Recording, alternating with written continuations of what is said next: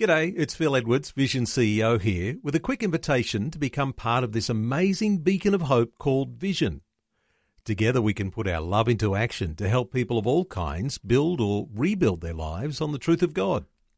Please consider the part you can play during our upcoming Visionathon appeal, remembering that it's your support that makes Vision possible, including this podcast. Life, culture, and current events from a biblical perspective. 2020 on Vision. As we do on a Thursday, we'd like to connect with Family Voice Australia. Greg Bondar is State Director for Family Voice for New South Wales and the ACT. Greg is back with us. Greg, welcome along. Yeah, thank you, Neil, and good to be on again. Hey, Greg, I do want to talk about Father's Day, but just before we do, one of those issues that really has come to light late yesterday, quite significant, where a Ballarat woman in Victoria has been arrested for allegedly inciting a coronavirus lockdown protest. You've been thinking through this issue. What are your thoughts on the happenings there in Victoria? Yeah, look, Neil, I have been following this because, quite frankly, her Facebook video has now reached over 4.5 million views by early this morning. So therefore I had a quick look at the incident, and I think one of the things we've got to be careful of, Neil, is that this is a fairly contentious incident, as we all tend to be outraged by the incident. But I think we sort of need to chill out a little bit here, Neil, because we must separate the issue from the person. Now, I know the person's a female, she's pregnant, she's an expectant mum.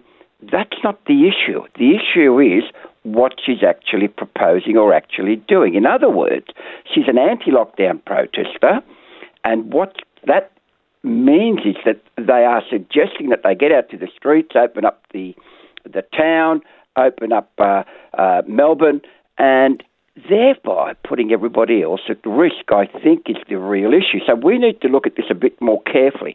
And the other thing that came to my mind, Neil, very interestingly, is I had a quick, because I have a great interest in this, I had a quick look at Romans 13.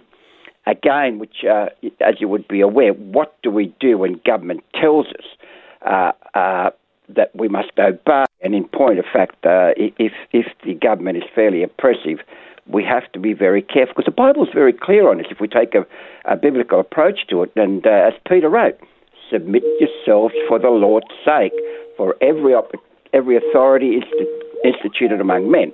So in other words, what we're saying here is that we've got to submit ourselves to a situation where I'll give you a moment I'll give you a moment just to turn your phone off there, if that's your phone there.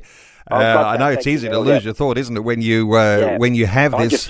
I can appreciate that people will be cynical about the arrest of this Ballarat woman, and from what I understand on the post that she made, calling for a peaceful and appropriately socially distanced protest that would actually be on the streets, and if you contrast that idea with, say, Black Lives Matter marches and things like that were allowed a little earlier on, you can imagine why people get a bit cynical about the idea of an arrest in this woman's home, when all of these other things that seem to align with more the idea of alignment with the Andrews government are, when people are seeing these things happen, they obviously get a bit concerned about that. Any thoughts around that? Yeah, look, let's be quite frank about it. I personally think the Andrews government has not handled the situation in Victoria well at all. That said, the issue again is, please, that we must separate the issue from the person. I think it's an overkill by the police personally. I think it's way out of context for what's occurred. A warning would have sufficed, I think, or a please take down the post advice or whatever. So, Neil, we've got to make sure that we look at the issue, not the person, and we also make sure that we have to obey by government. Now, sometimes we don't like what they're telling us to do, but if you're taking a biblical approach, I think you look at Romans 13 and you also look at 1 Peter and you'll say, well, let's do it up to the stage that it contradicts the biblical thought. Yeah. And Greg, I know that so many listeners will reflect on the wonderful creativity that happened at Anzac Day, where there was no risk.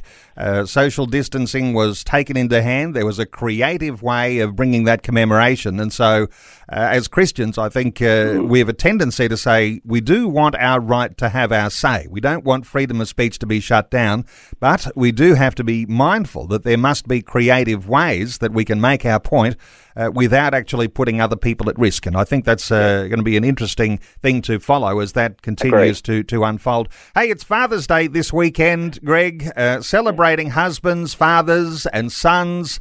You've been thinking through this issue, how vital good fathers are to our society and how devastating poor fathers can be. Well, Neil, this is such an important issue. In point of fact, our national newsletter this week, written by our national director, focused on this very issue, on the importance of godly fathers to our society and to family. And in point of fact, I have to tell you that I'm actually writing a book for men on husbands, fathers and sons, because it doesn't matter what category of those three you fall into, you will fall into one of them. And I think we need to identify and respect that a lot of the roles that fathers undertake has a great impact on the family and in particular children, Neil.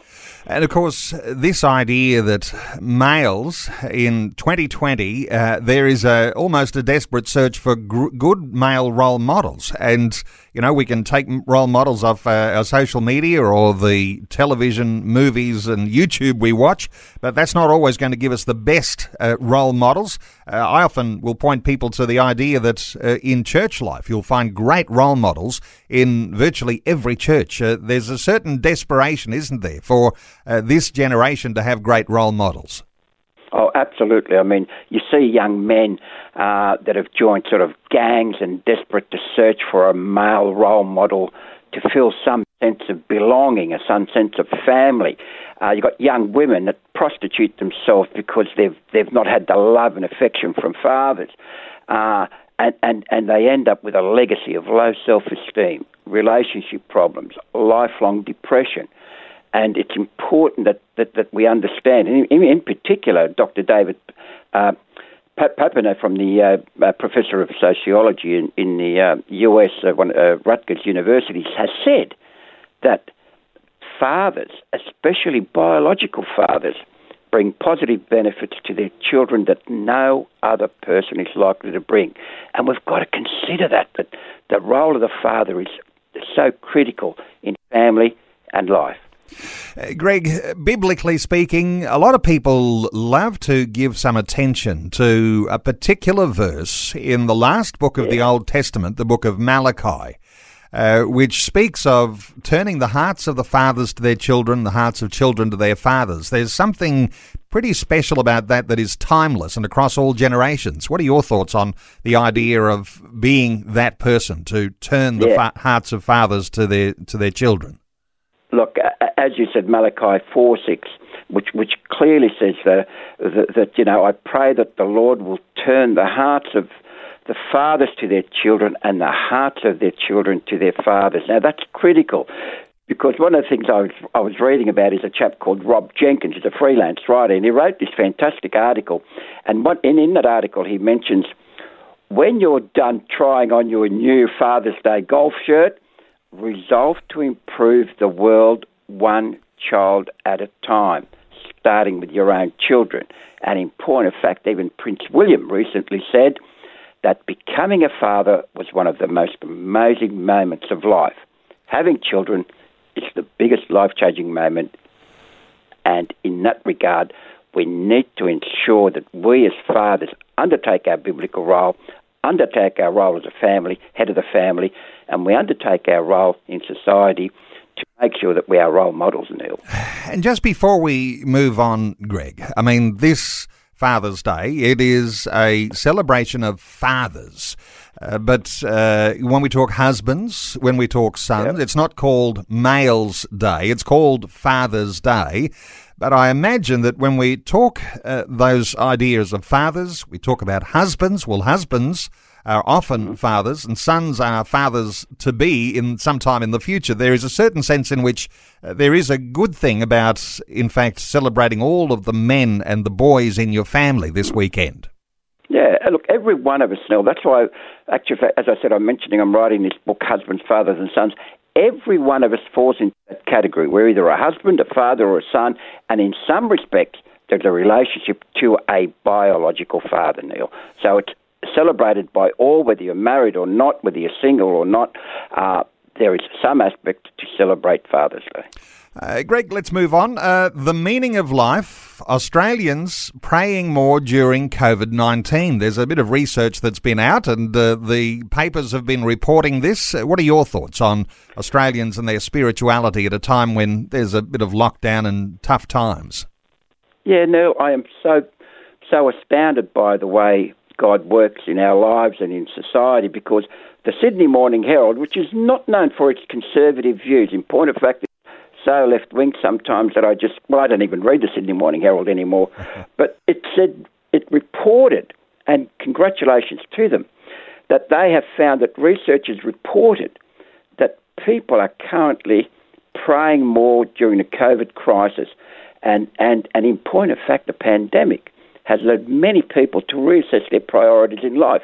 Now, I think that's a wonderful thing, because there's a report of one particular family that had been praying more at home together during the pandemic.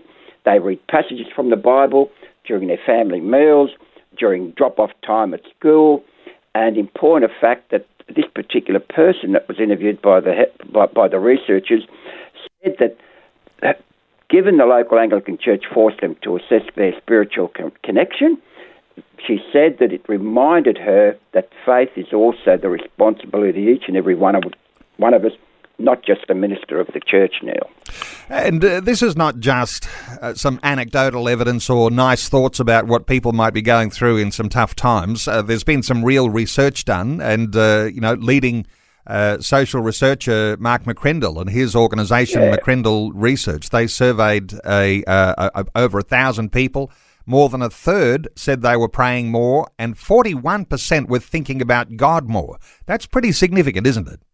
Absolutely, and this research by Mark McCrindle actually confirms what I've been looking at overseas as well. People are buying more Bibles, they're reading their Bibles more, and in point of fact, 47% said that they had thought more about their mortality and the meaning of life.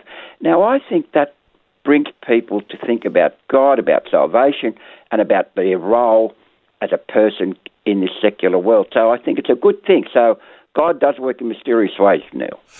Let's touch on another really important issue that is rising, and it has to do with the Queensland government funding the pro-LGBT legal service. And this revolves around the idea that Lyle Shelton, who so many of our listeners are very well aware of, been talking with Lyle for years. We only had him on just a week or so ago and talking through these sorts of issues that are going on with some drag queens who are taking him to the Queensland Civil and Administrative Tribunal. Your thoughts here, because this is all about who funds these sorts of legal campaigns. What are your thoughts here, Greg?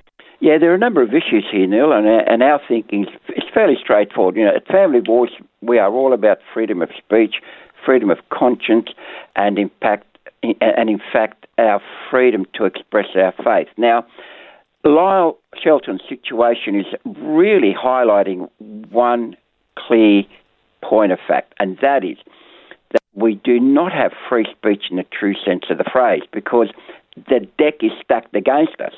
The system is rigged against free speech when you have an organisation such as the LGBT Legal Service, and I looked up their website and had a look, and they will fund freely and confidentially, and they'll provide legal advice to anyone who identifies as members of the diverse, lesbian, gay, bisexual, trans and intersex community. Well, what about the Christians?